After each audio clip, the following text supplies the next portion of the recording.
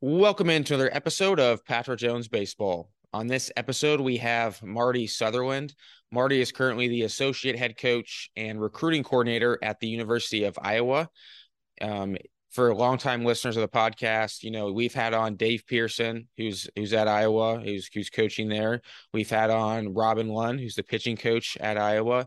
Now we have Marty on, and last we're going to eventually have to get Rick Heller on the show and just, we can hit everybody on there, get the entire Iowa staff. So they do an incredible job at Iowa from a player development standpoint, from a recruiting standpoint, which is one of the reasons that I wanted to have Marty on because, he's a very good hitting coach, but he's a very good recruiter as well. And so he's been doing this for several years now at a few different places. And he gives some great insight, great tips to those who are going through the recruiting process right now, what he's looking for, and also talks about, how they do things at Iowa from a development standpoint. What are some of the things that are important to them? And he takes us behind the scenes a little bit and talks about some of the stuff that they're implementing this fall with their players, in which they haven't done necessarily in the past. So some really cool insight to some of the things that they're doing at the University of Iowa, which is, they do, like I said before, an amazing job from a development standpoint.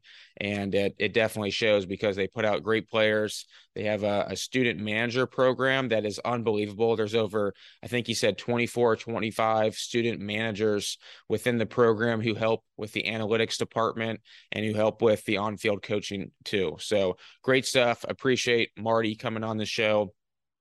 If you haven't made it to iTunes yet, please head over to iTunes and first of all, subscribe. Second of all, leave a 5-star rating. And if you could write a short review too, that would be very beneficial to the show.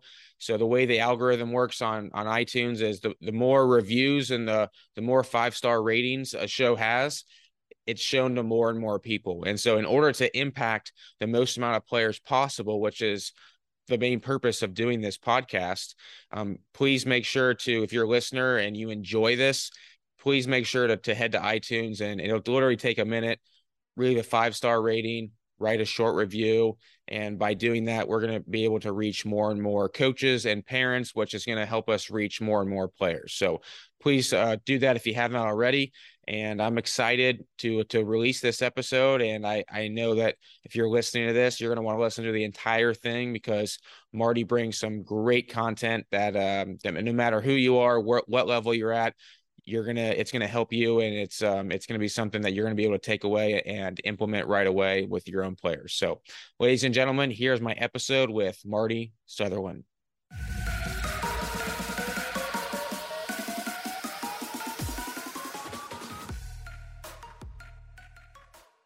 All right, Marty, we're now live recording on the podcast. Appreciate you so much for coming on. I feel like I've gotten almost everybody on Iowa staff on the podcast now. I've had Robin on, I've had Dave Pearson on. Now I got you on. I got to get the head guy on eventually, but I appreciate you coming on, man. Yeah, we hopefully your check's clearing. You're part of the payroll now. But obviously I know Robin and David both really enjoyed their time with you, and you and I got to talk just a little bit over in Indy. So just really happy you decided to have me on.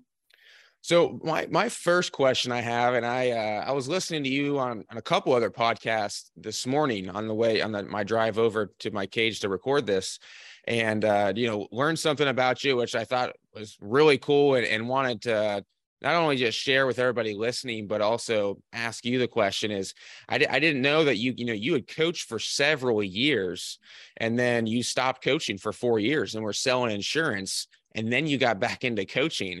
I just thought that was really cool because it just shows that, hey, you didn't give up on your dream and you stuck with it. I think sometimes, even if it didn't work out right when you wanted it to, you took a step back in order to take 2 forward. But I just want to hear about the story of you having to stop coaching, selling insurance, and then getting back into coaching.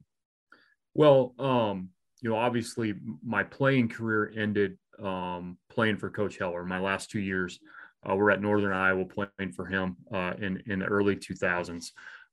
Then I coached a year at Wartburg, and then was lucky enough to get back on Coach Heller's staff, and then spent, the rest of I guess you and I's program those last few years with with Rick. So the last few years, you and I are really difficult because we just kind of had that cloud hanging over us for, it seemed like the whole time, but a lot more later, as far as, hey, the program may go away type of thing. And so you were fighting that and fighting other things that just made it really hard to compete consistently there. So I think by the time that finally happened in 09, I was a little wore down and wondering, what is this really what I want to do?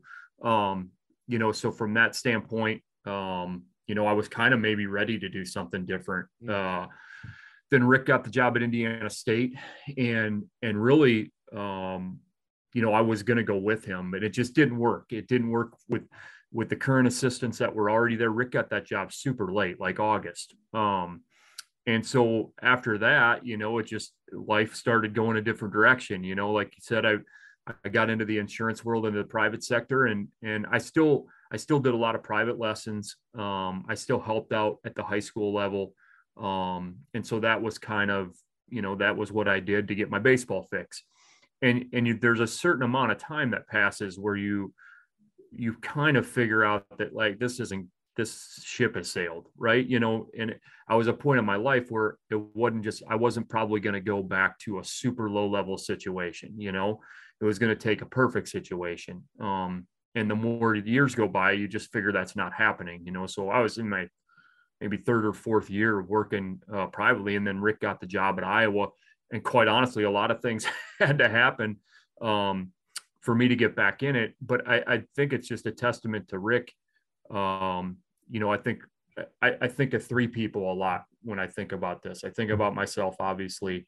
I think about Desi Druschel, who's now with the Yankees. And I think about Robin and how I guess different those hires were. For Rick to be able to make those hires just says a lot about him, because it went against the grain, right? I mean, it was me being out of it for 4 years, Robin being, a professor at Northern Iowa for 18 years. Desi had not really done pitching before, had been out of coaching, was our volunteer for a year or two. But Rick didn't care about unconventional. He cared about, finding the right people and people that he believed that could, help, bring his vision to life. And it just says a lot about him, that he would take chances on all of us. And that's ultimate, if it wasn't Rick, I don't know, nobody else was going to hire me. Nobody else is probably going to hire Robin. Desi probably feels the same way. And so just the loyalty that he's always shown to people that have been in his corner for a long time, is just kind of a cool deal. And again, it goes against the grain of really anything else anybody would do, right? I mean, you want somebody who's more grounded in that profession or been on the street. I hadn't been recruiting for 4 years. Robin hadn't been recruiting for 20 some years. So all these things are kind of crazy, that we're ending up here. Now I'm in year 10 with Rick. Robin's in year 3 or 4. And things are in a pretty good place. And I think it just all starts with Rick and him, going out in limbs for us. Yeah, you don't see that type of loyalty very often anymore, especially in sports. It seems that type of loyalty is pretty rare. Yeah, and I think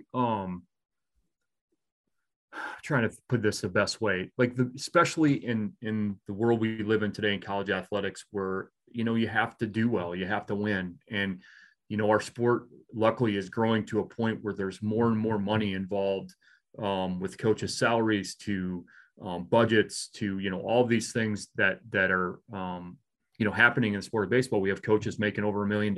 We have assistants making $500,000. I mean, so anytime you get into that, what you start to see is a little bit less leeway, right? A little less rope, in situations where maybe you haven't been as successful. So, like you said, it's really hard. Sometimes the loyalty card doesn't always work. You know what I mean? It kind of gets to a point where it's like, well, no, we gotta do well. We gotta win.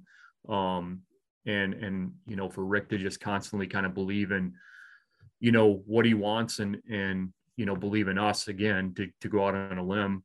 Just one is something that, we can, shapes us as people. If we ever get head coaching jobs, we feel like, that's who we're going to be as people. And so he set a great example for who we want to be as coaches. I know I've talked to Robin a lot over the last couple of years, and he's always spoken so highly of you, just especially on the just the recruiting side of how good of a recruiter you are.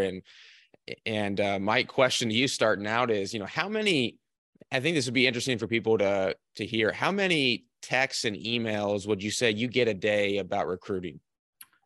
Oh, from it's a wide swath of them. You get them from kids, you get them from coaches, you get them from alumni, you get them from all kind of different different parts of the world. I mean, it's a lot. I mean, I don't even know. And here's the deal. I'm not going to sit here and say it's anywhere close to what other people are doing. Mm-hmm. I don't believe in a lot of the running around with your head cut off stuff. I believe in being a little bit more calculated in how we go about this. And then not trying to balance 50 different kids and 50 different offers, and that works for people. And it certainly is whatever they want it to be, however they want to do that, what it works for them is great. But for us, it's trying to be a little bit more selective in that process. So I don't think it's probably as crazy as others. But it is. I mean, that's the biggest part of your day is just responding and reaching out, staying in touch, gathering names, all of those things that are part of recruiting. And, as you just have a wide swath of age groups you're talking to, right? I mean, in baseball, we haven't, regulated some of the age stuff yet, which I think is probably coming down the line. So you could literally in a day talk to a 15-year-old and a 22-year-old if it's a portal situation and in a younger deal. So, I mean, what an age gap that you're talking about. And so, if you were a little bit more regulated and, hey, you can only speak to, like softball is doing, softball can't talk to kids until they're, September 1st of their junior year. And like, no communication, where we have the ability to communicate with really anybody as long as, they're the ones making the call or shooting the text. So you just have this wide array of kids that you're consistently talking to. Why not though go after and offer tons of kids and then sit back and see how they perform? And I know, and I'm sure maybe part of it is just from an ethically speaking type of a situation where you just don't think that's necessarily the right thing to do. But I guess if you're just thinking about it from like a coaching standpoint, you may see a kid play, if we're just talking a hitter, 5 to 8 at bats, maybe, right? Because there's all these other kids you have to see too. And so there's so many things that you don't get to see. And so it's so hard to know, hey, should I offer this kid or not? So I guess, I mean, why wouldn't, I'm playing devil's advocate here, but why wouldn't you offer a ton of kids and then throughout the season, throughout travel ball, all that stuff, then you start to evaluate, okay, how are they dealing with failure? Who are they really type of a situation? I want to preface this by saying this is our philosophy, and I don't believe it's the only way to do it, and I don't disparage other people for doing it differently. I'm not on an ivory tower saying, hey, all of you down there, what are you doing? Yeah. We certainly don't have this figured out. But the way I've always felt in recruiting is I've never been a guy that could sit there and say, okay, let's offer these 5 guys and whoever takes it is good. I always have some type of pecking order in my mind. Like, this is the kid that I think really fits. This is who I really want. And then it falls in behind that. So I would hate to say, okay, here's 5 offers out, but the one I really want wasn't ready quite to make a commitment. But then we got a different kid who obviously would have been a good player if we felt, the need to offer him, but we just never been that way. And the other part of it is, and I'm not saying we've never had to do it, but we don't want to have to make those phone calls, in their senior year saying, hey, Johnny, we don't have your spot anymore. And I've never wanted to set myself up to have to make that phone call because it's an awful phone call. And so when we make an offer, it's about us feeling like we can commit to that offer. and not just say, okay, let's just wrangle in 15, 20 guys and we'll figure it out from there. Would it be easier that way? Probably to a degree it would be. You wouldn't probably be in situations where you're scrambling, maybe to find maybe there was a late draft or some things that just kind of popped up late where somebody just really improved and the situation changed. But we've just always went about it in a way that we want to be able to honor the commitment, and we don't want to be in a position where we have to tell somebody that they can't come. I'm not sitting here saying we've never had to do that. That would be a lie. But if we do that, we want it to be circumstances that are more about them not upholding, maybe the thing that we were asking them to uphold, which is how you handle yourself, taking care of things off the field, all of those types of things, and away from it being, just their skill or how they performed. Again, that's inevitably, you're probably going to have some of that, but we've just tried to not put ourselves in that situation if we can. Yeah, no, that's good to hear for sure. And I completely agree with how you guys do it. I definitely respect it a ton. I was just curious as an outsider who's never coached college baseball more than anything. I was looking up on your guys' roster. I believe you have 14 or 15 players who have played at other colleges, more so JUCO than other D1s, but has the transfer portal, are we going to see smaller classes, high school kids that you're going to be bringing in, year out because of that transfer portal? I think it's going to depend on where you're at. So we know 2 years ago, we had a great situation in the portal, right? We get Adam Mazer. He ends up having, an unbelievable year, Big Ten pitcher of the year, a second round draft pick. So we're thinking we go into this summer and, we're going to have a chance to get high quality portal guys. And we're really happy with what we got. But it was just tough sledding overall because not only are people using that more and more kids are getting in it, but now you're dealing with the NIL and certain aspects that weren't in place the year before. And so with the ability to kind of create, I guess, other avenues to stack money other than baseball money, it was really challenging all summer. And basically, we came to the conclusion that, I don't know that you can really rely on that consistently, at least at our place. So going back to really making sure we still get high quality high school kids and high quality junior college kids. We're in a state with one Division I school. We have really good junior college situation here, tons of programs that have been really successful. So we're nuts not to mine the talent that those programs have. And so we've just kind of, I think a year ago, we thought the portal is going to be super fruitful for us. And after this past summer, it's like, okay, it's just tough out there, man. It's like, it's just really difficult recruiting situation, and you're just under the gun, right? Like you literally have 2 months and to figure it all out. So anything that gets drug out becomes a lot harder if somebody is not ready to make that decision like super quick. And then, as we know, when you're waiting around, that's going to be the one bad thing about the way we do it, is waiting around and not saying, hey, Johnny, we need to know in a week, or we're out, and being able to move on. But if you stick it out and then you don't get that guy, well, then obviously you probably missed out on a handful of other guys that potentially would have came to your place. So it's just this really winding road that's difficult to navigate. And you have all these balls in the air in recruiting that just make it hard. But for us, we know we still have to find high quality high school kids. We know that the junior college situation is still going to be really good. And we've had a lot of success with guys coming in from junior colleges and being impactful players for us. So I still think that's where our recruiting is going to be based out of. And then, you get lucky in the portal or something just really fits right, then that's kind of where you go with that part of it. What does a high quality high school kid look like for you? I know it's just talking to different college coaches and even some professional scouts and scouting. It seems like the your gut feel, what your gut tells you on a kid, and just that initial reaction when you go and watch them play is something that maybe you can't quantify, but it seems from the coaches that I've talked to does play a part in it. Like when you first go and watch a kid, how much of an impact does it make on you on just his presence?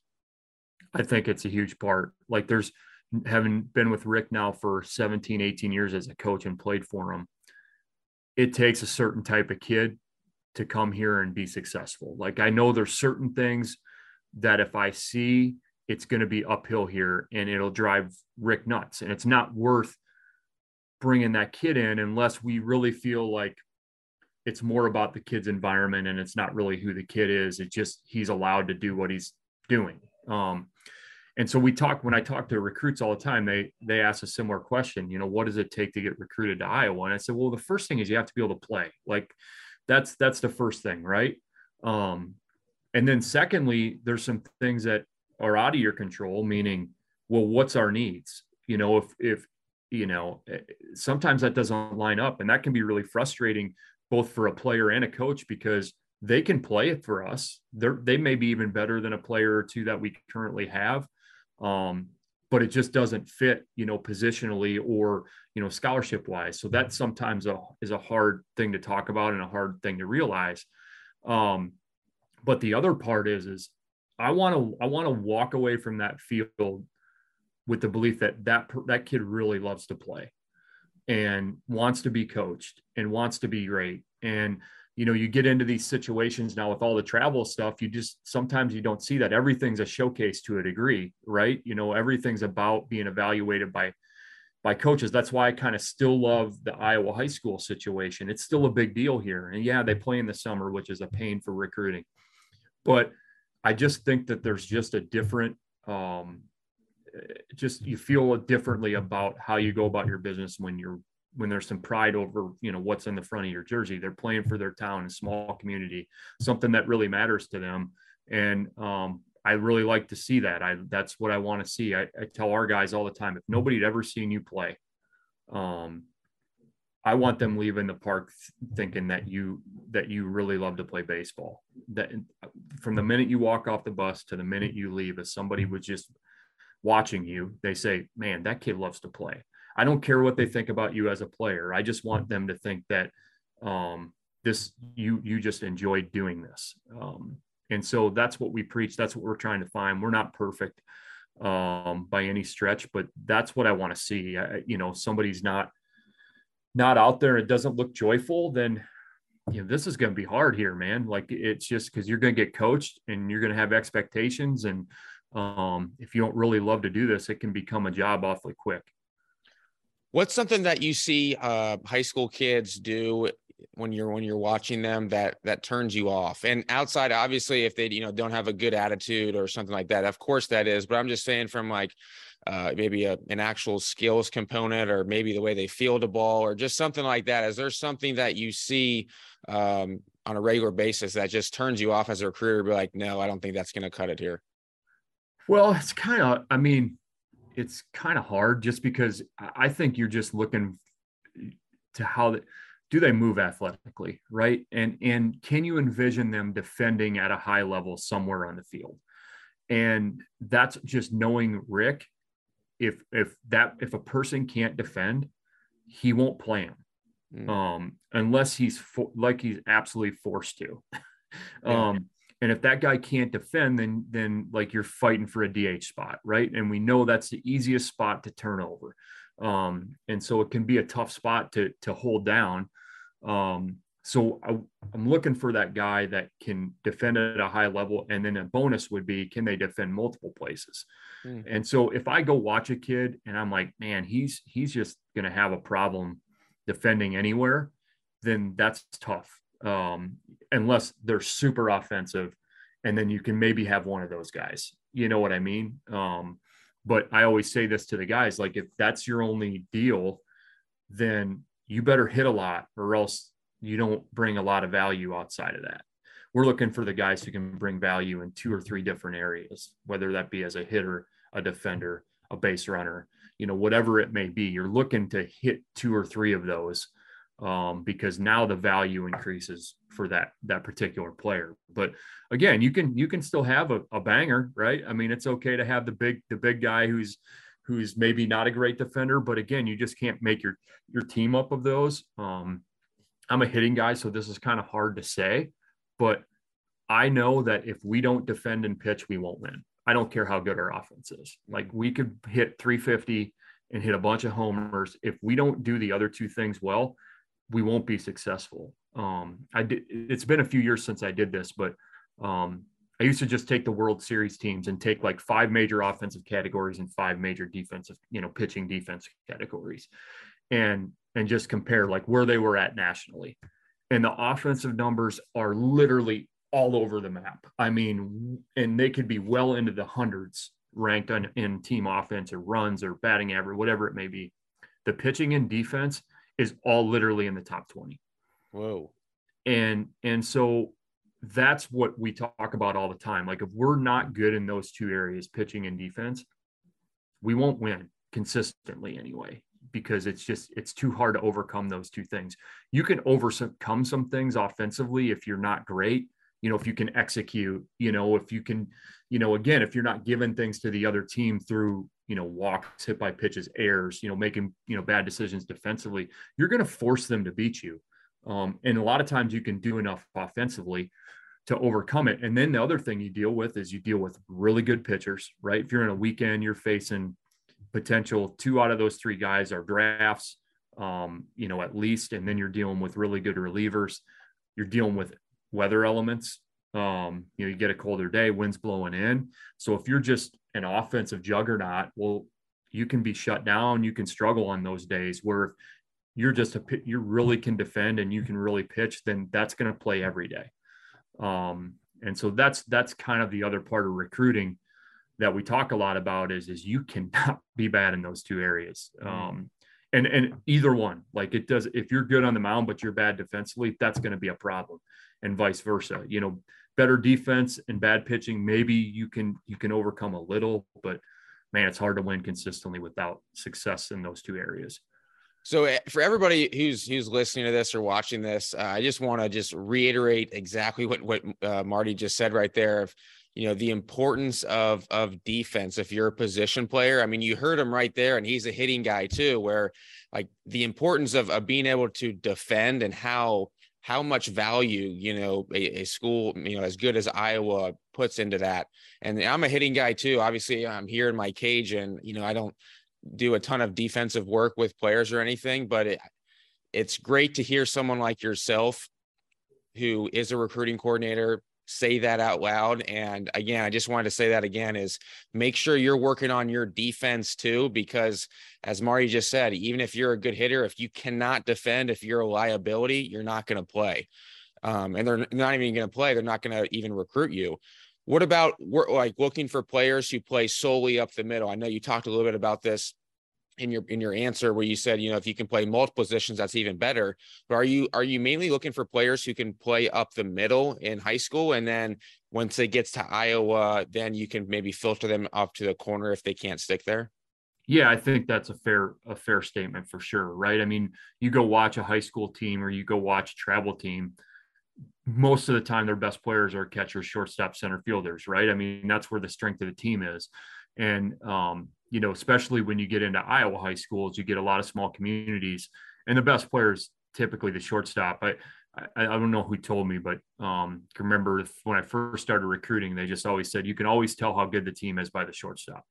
Shortstop's a good player, they have a chance to be a good team. If it's not a good player, then it's probably not a very good team. And obviously you feel like those guys, if they're defending that position pretty well, that they're athletic enough to move other places, obviously defend any of those spots on the infield, whether it be second and third, and then have the potential to move in the outfield. But I think it can also be dangerous because some guys don't adapt to those changes very well. Like if you have a shortstop who'd never really done much outfield, we've put guys out there and they're like, no problem, it's natural for them. And then I put guys out there that I thought were good athletes and would handle it. It looks like they have 2 left feet. Like they can't track the ball, all those things. So it can be a little dangerous.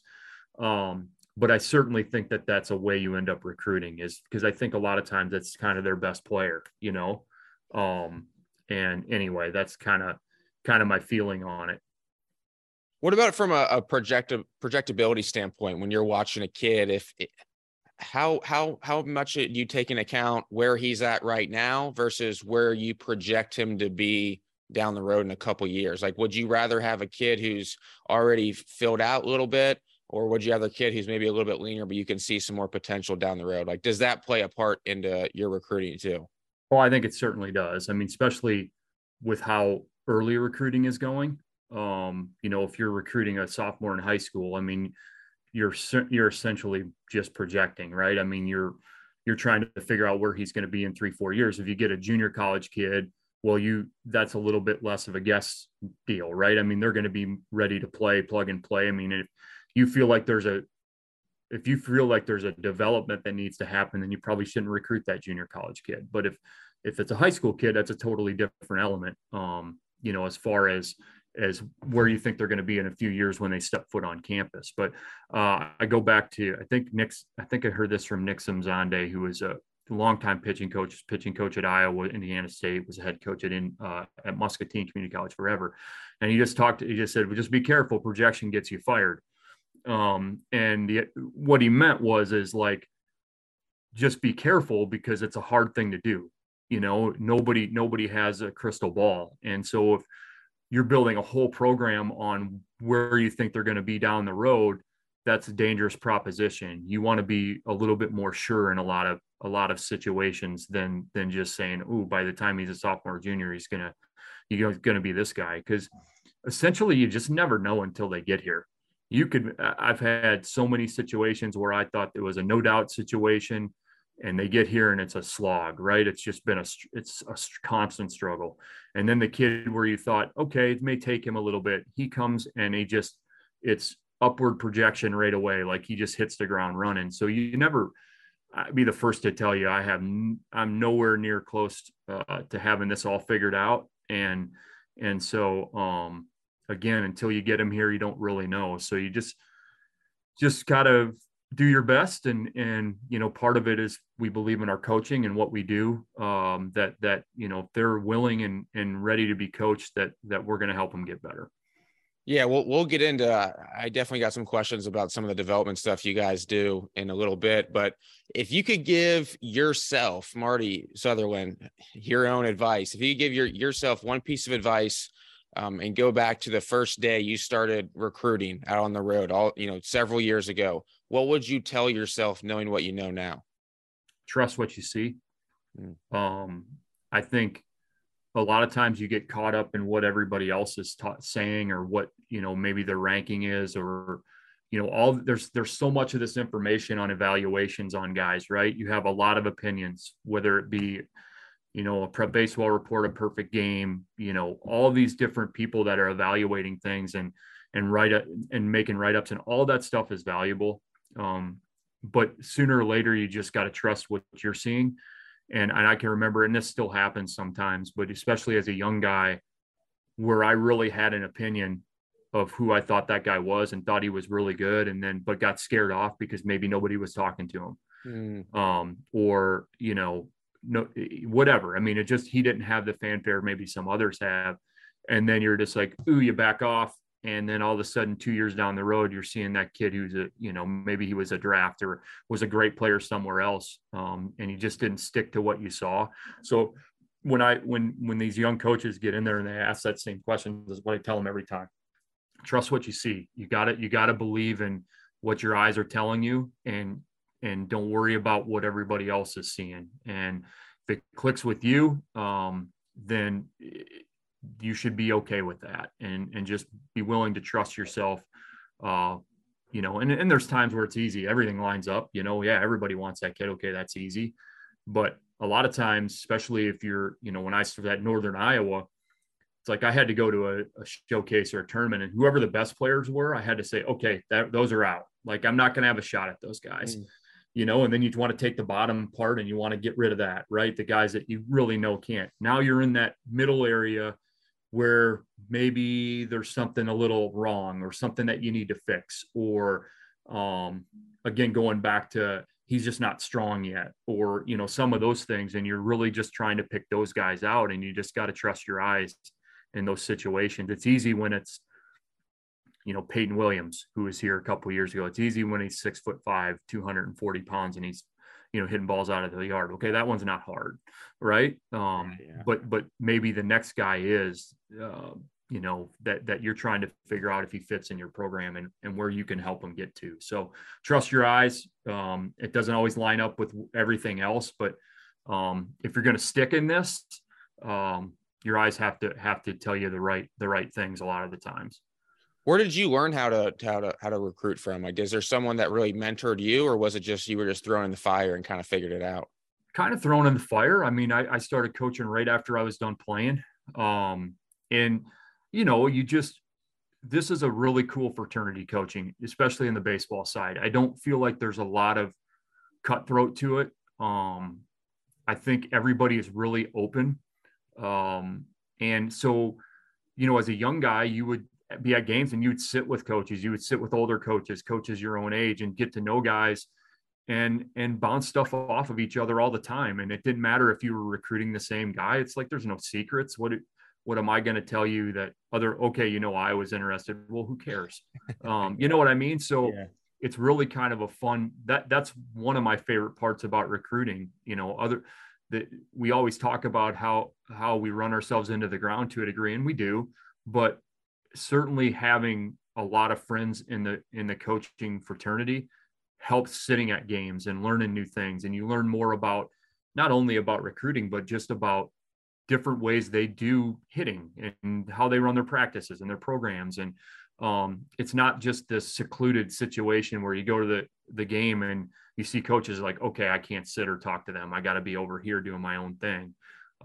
You're hanging out with those guys a lot, and you're just constantly learning new ways to evaluate. I feel like I pick stuff up every summer with guys just on how they go about doing things and what's been successful for them. So from the recruiting standpoint, that was the way it was when I was young too. When I was first starting out, I was sitting with, we were in the Valley, and I was sitting with Ken Henderson at SIU, and these guys and Tim Brownlee and Jim Brownlee when they were at Illinois State, and they'd been around and they're open. And so as I've gotten older, I've just really always felt that that's the way I needed to be. And to hope that if, I do anything well, I don't know.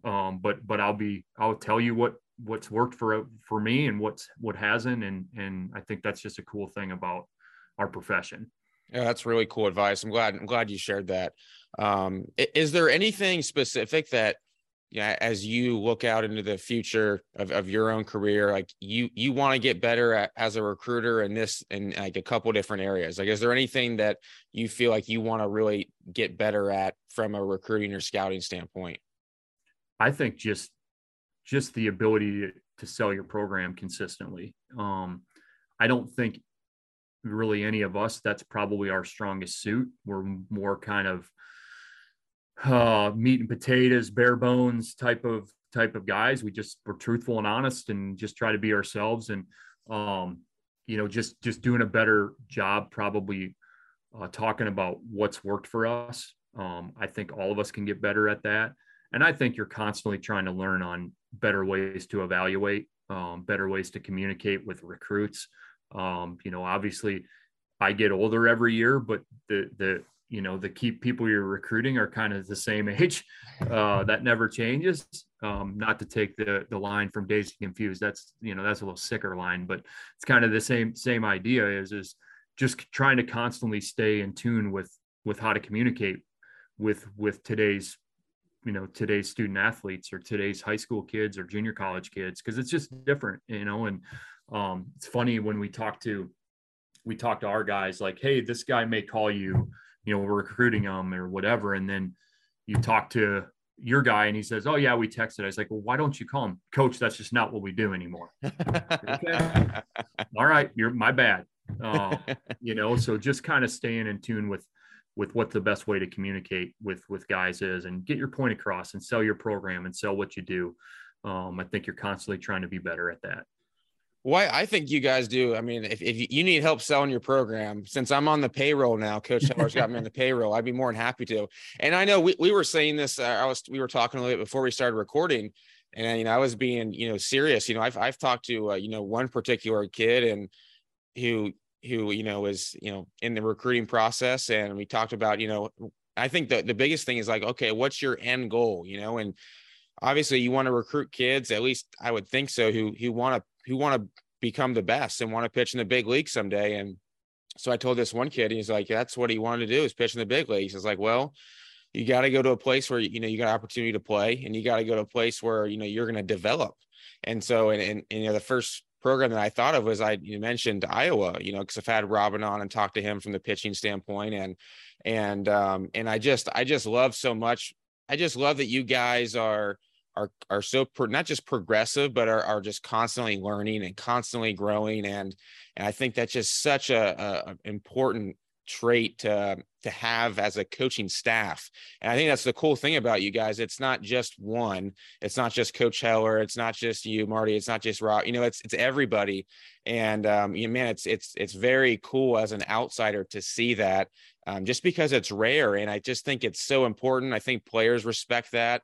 And I think from a recruiting standpoint, it's why wouldn't you want to go somewhere where they're obsessed with getting you better? You know what I mean? If you're willing to put in the work, they're going to put in the work. So yeah, I mean, I like what you guys are doing from a development standpoint.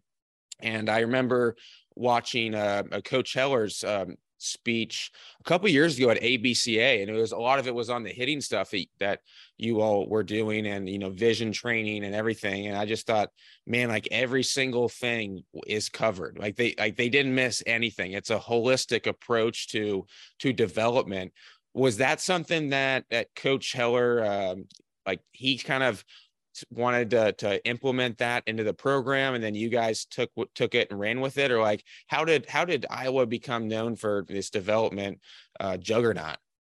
Well, I think it all starts with Rick and just how he's wired. He's been doing this. This is maybe his 35th or 36th year as a head coach. And he's never been satisfied. He's never satisfied with anything. He's a lifelong learner. He, even at his age, and he's not that old, even, he started coaching. I think he got his first head job when he was like 22 or 23.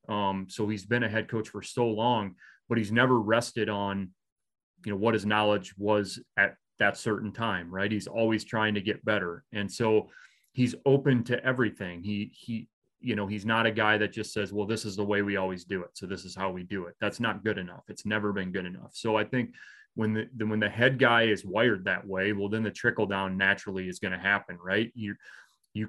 I can't sit here and do the same thing hitting all the time. You know what I mean? It just wouldn't work that way. And obviously I'm wired that way as well, or else I wouldn't be still with them and on down the line, Robin, David, everybody. So it's just that constant need to find more efficiency and better ways to do it. I think that's where it started. And then guys like Desi came on board with just a really analytical mind, right? And just, Desi was doing crazy things at Mount Mercy, an NAIA school. He was setting up cameras. He was doing, all these different things from a data standpoint that people weren't doing. I mean, you think of the data explosion, you're talking about 7-8 years, right? I mean, that's what all we're talking about in baseball. The last 7 or 8 years, this has really changed. But Desi was doing stuff like that. So Desi gets involved, and now he's starting to create a manager program. And now we get, students involved that want to do things in baseball. And now we have, I think all of us believe we have the best manager program in Division I baseball and college baseball. And it started with Desi cultivating, a bunch of a culture really within the managers, that with pride and them, getting projects and really bringing so much new information to us as coaches to better evaluate what we were doing. And then that way we can make those changes. Hey, what you were doing wasn't working. See, these are the numbers. Okay, we got to do something different. Then that went into to Pete Lauritsen, to Joe Migliaccio, to now Robin. We've just kind of had this nice run of guys that have just continued to improve upon what we've already had. And that starts with the head coach of not being okay with what we're doing now. We want to do it better, more efficiently. So I think it starts with Rick, and then it's just been a lot of people, below that surface who've taken it to different levels, and it constantly evolves, and the manager program is just a special thing. These guys are getting jobs in professional baseball. It's like this well-oiled machine now. I mean, they take ownership in it. They do the interviews. That culture is just so impressive to watch. And obviously the benefits to our program, are immeasurable. So it's something that has been a lot of fun being around. Could you elaborate on the manager program? Because I don't think a lot of people understand just like exactly what it is and how big it is, because it's not like any other program that I've seen. Yeah. So it's kind of broken into certain areas. So we have probably 6, 7, 8 guys who are strictly on field. So those are the guys that are setting up practice, the traditional manager, feeling, or traditional manager jobs that everybody thinks about. Setting machines up, feeding machines, just kind of grunt work, like that type of stuff. And those guys a lot of times want to be coaches, right? They want to be around the practice setting, and they want to get into coaching once they're done with school. The next piece is you have the analytical part, kind of the research team.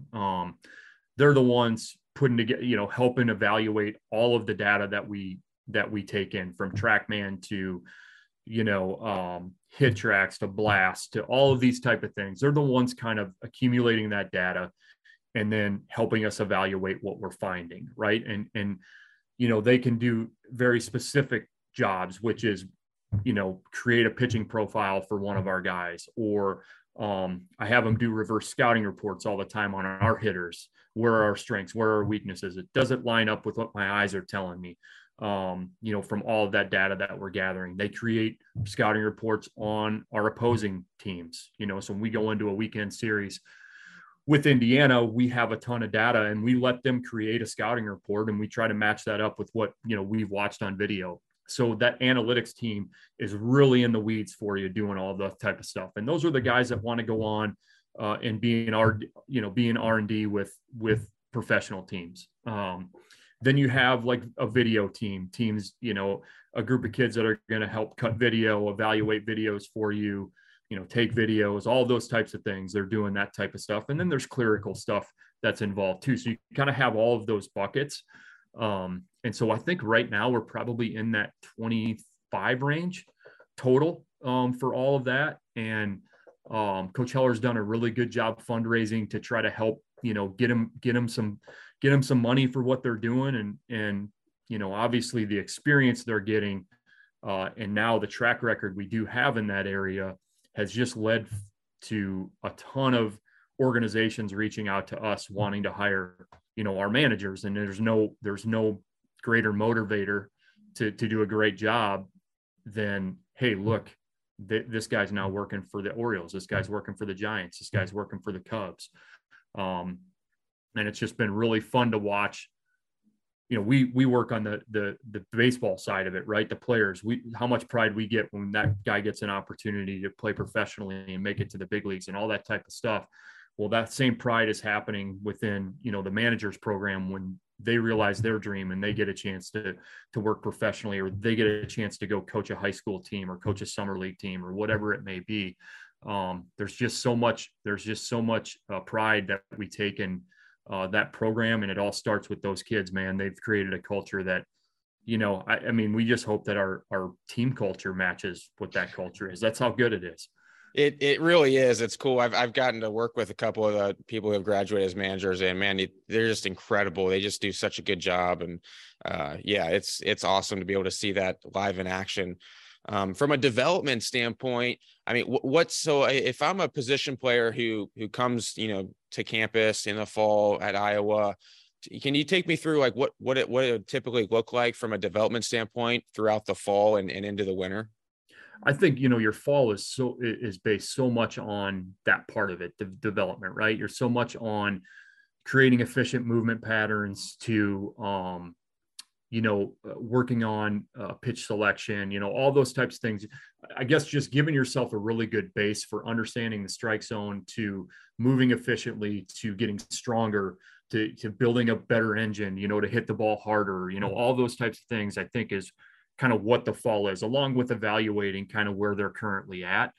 And then as you move into the winter in this season, then now you're hammering in on approach stuff, right? You're not worried so much about, we're kind of the haze in the barn, so to speak, with a lot of those areas that I just talked about or just mentioned. And now it's about, okay, we got to swing at the right pitches, and we have to have a good solid plan, and have a good idea with what we're facing and all those types of things. It's kind of, as you move into the spring, that's what you're really thinking about. But in the fall, it's kind of those nuts and bolts deals. All right. Specific aspects of the swing that we think that we need to do a good job with, rear hip load, similar to what pitchers are trying to do. We're trying to do the same thing with our hitters. Feel like if we do that well, then a lot of other things will fall into place. But that's what we're trying to do, is just figure out how each person's going to move efficiently and athletically. And as we know, that's all different. So figuring that part out is a big part of the fall, along with, setting up, some of those approach values or the plan ideas that we know we're going to utilize when we get to the spring and we're trying to, beat opponents. So that's kind of how we set it up. And there's a lot more that goes into it, but that's what we're really getting at, is let's be efficient, powerful movers by the end of the fall. And let's have 20 hitters that know their swing, right? That can be their own coach, so that when the bullets are flying, we can make adjustments on the fly, and it's not, your coach in your ear, or needing a video, or needing any of that stuff. You know what your swing is, what works for you. And now it's about maximizing that once we get to January and February. How do you help those players understand their swing? I think you're doing it through video. You're doing it through, talk, just conversation with your guys. You're doing it, with, PVC type stuff, where you can get them in a mirror so they can kind of see themselves as they move.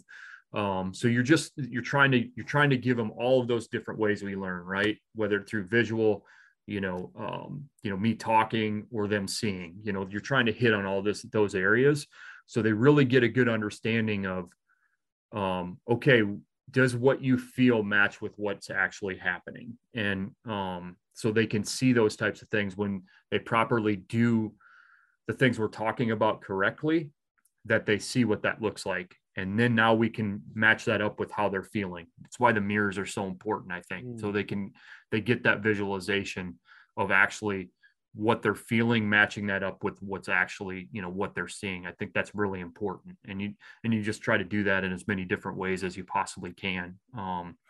And again, I think the conversation becomes really important. What I can tell them till I'm blue in the face certain things, but what they're feeling is way more important than what I'm seeing. Right. So I have to dig that out of them. I have to mine that out of them, and they have to conversate that. So that's the other piece of it, getting them involved with what they're feeling and what they want to do. I think that's such an important thing you just mentioned about the mirror work. That's not something that I hear a lot of coaches talk about, or I really hear most people talk about, is the importance of doing mirror work so you can see it. So I'm really glad you brought that up. And I just wanted to say that again for those listening, of doing that mirror work. I think that's awesome. I was doing a podcast with, I don't know if you know this name, Jacob Turner, who pitched in the big leagues, first round pick out of high school. And reason why I bring him up is, he had one really good season pitching in the big leagues. He was like 22 years old, great year. And he said that one of the things that I asked him, about, what was the difference between that year and all the other years, is he said there was a certain feel that he had, a certain feeling, type of feel he had when he was pitching well. And then, as the years went on, he was trying to find that old feeling. He was trying to find that old feeling instead of just trying to find a new one, if that makes sense. Mm-hmm. And how important is like finding or helping players with feel? Like, how do you can you actually go about doing that?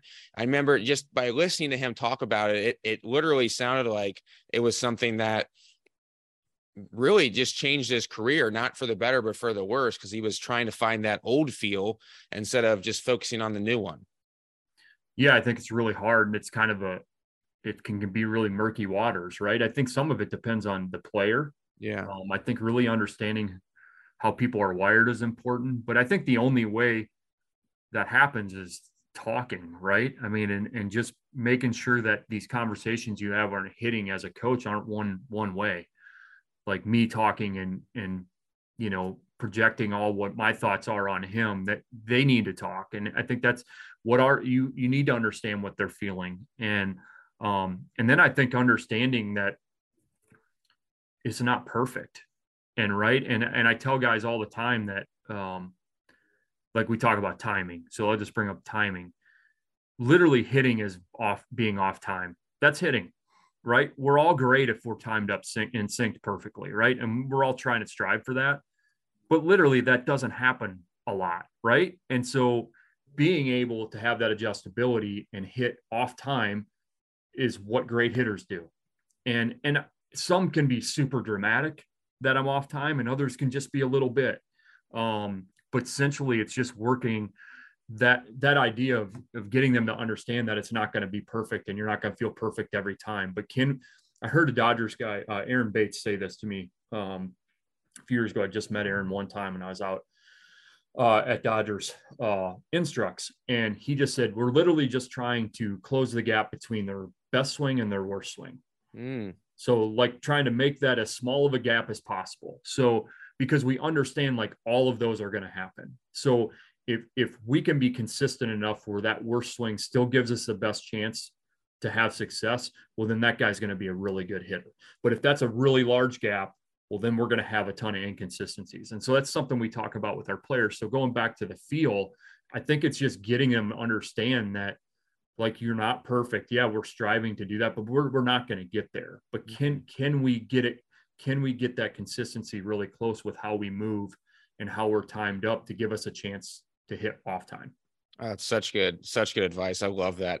I could talk to you all day. I got one more question. I don't want to take too much more of your time. I could ask you a million questions, but I think, very highly of you as a coach. And I just think you guys do a really good job. But what about the mental side of the game? Like, how do you help players with that, especially, I will say, in a team setting? Because it's easy for someone like me in the private sector to help a guy out with that mental side. But when you're dealing with, a lot of guys and you only have so many hours, it's a little bit more challenging.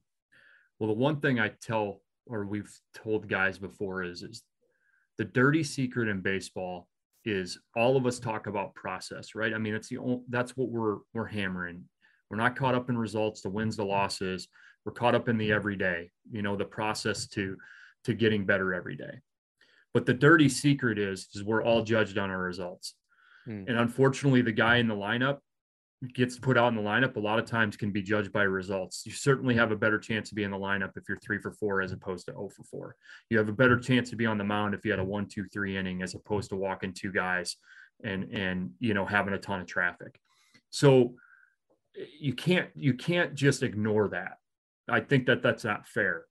But what the guys have to understand is the only way to handle it, right? The only way to handle that part of it, knowing that we're judging on results, is to be super strong mentally and to have a consistent outlook and be process oriented and have a great routine and at bat routine and all those types of things. Give us a chance to deal with it. If we're not strong in those areas, we're going to be consumed by the results. So that's the first thing we talk about. And I think we've always been pretty good with it.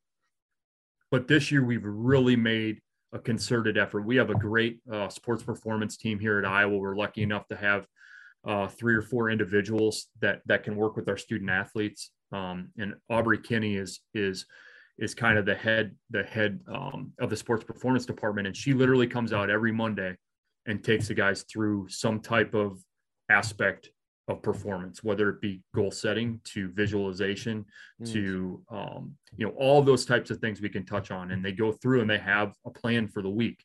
Then Robin and David Pearson are kind of the other two prongs that, along with our strength coach, Zach Walrod, and they're then pushing, certain things on the guys throughout the week as well. We may just do something really short at the beginning, every practice, 2-3 minutes of visualizations before we stretch. And so we just made a really concerted effort to really put it in the front of what we're doing practice wise and what we're doing from a program standpoint. And so by doing that, obviously the guys realize how important it is. If we're taking the time to do those things, then, oh man, this is something that really matters. And so this sport is a beatdown sport, as we know. It's just really hard. You fail a lot. And so if you're not strong in those areas, and if you don't have a good system in place, it will consume the game. All the failures will consume you. And ultimately that's why guys fall off, right? They don't have a good process, or they're just not capable of really being process oriented, and you get up to the major leagues, those guys are the absolute best at it. I don't know if there are guys that are super talented, but I don't know that they're more talented than the guy in single A or double A. Yeah. They just do that part of it at an elite level. And so that's why we try to take as much time to implement it in practice, and just stress to those guys, like, listen, man, this is your shot to handle this sport. Because otherwise, if that part isn't strong, then you'll be consumed by the stuff that make it impossible to succeed. So that's the message they're getting.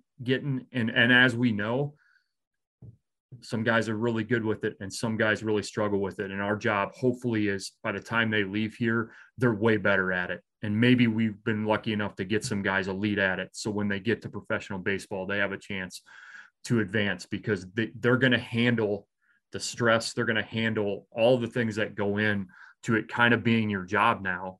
They're going to do it really well. They're going to handle that part. And maybe if they don't make it, it's just because the skill level just wasn't quite enough. It wasn't because they couldn't handle all of the other stuff that can really, really stop you. Love it, Marty. That was incredible. I'm such a big believer in the visualization and the mental side of the game. And there's another example of, like you said, you guys are taking it to another level and making it, getting even better at it this fall versus, other years, and making more of an emphasis, and players see that too. I think that's so important. But I appreciate you coming on, man. It's been a ton of fun. We could pull a Joe Rogan and do this for 3 straight hours. And I have a million questions, but I know you actually have, some real work to do too. So, but I appreciate you coming on, man. It's been a ton of fun. And it's always fun talking to coaches who are, again, just pushing themselves and getting players better. So I appreciate it. Well, Patrick, certainly appreciate you having me on, and just really love what you do, and just trying to learn and get better. And certainly as coaches, we benefit from what you do, because we listen and learn other things, and just appreciate you having our staff on here, and you got Rick left on the wish list, and he'll definitely do it. But just appreciate what you do, man. You're doing a great job. Thank you. You bet.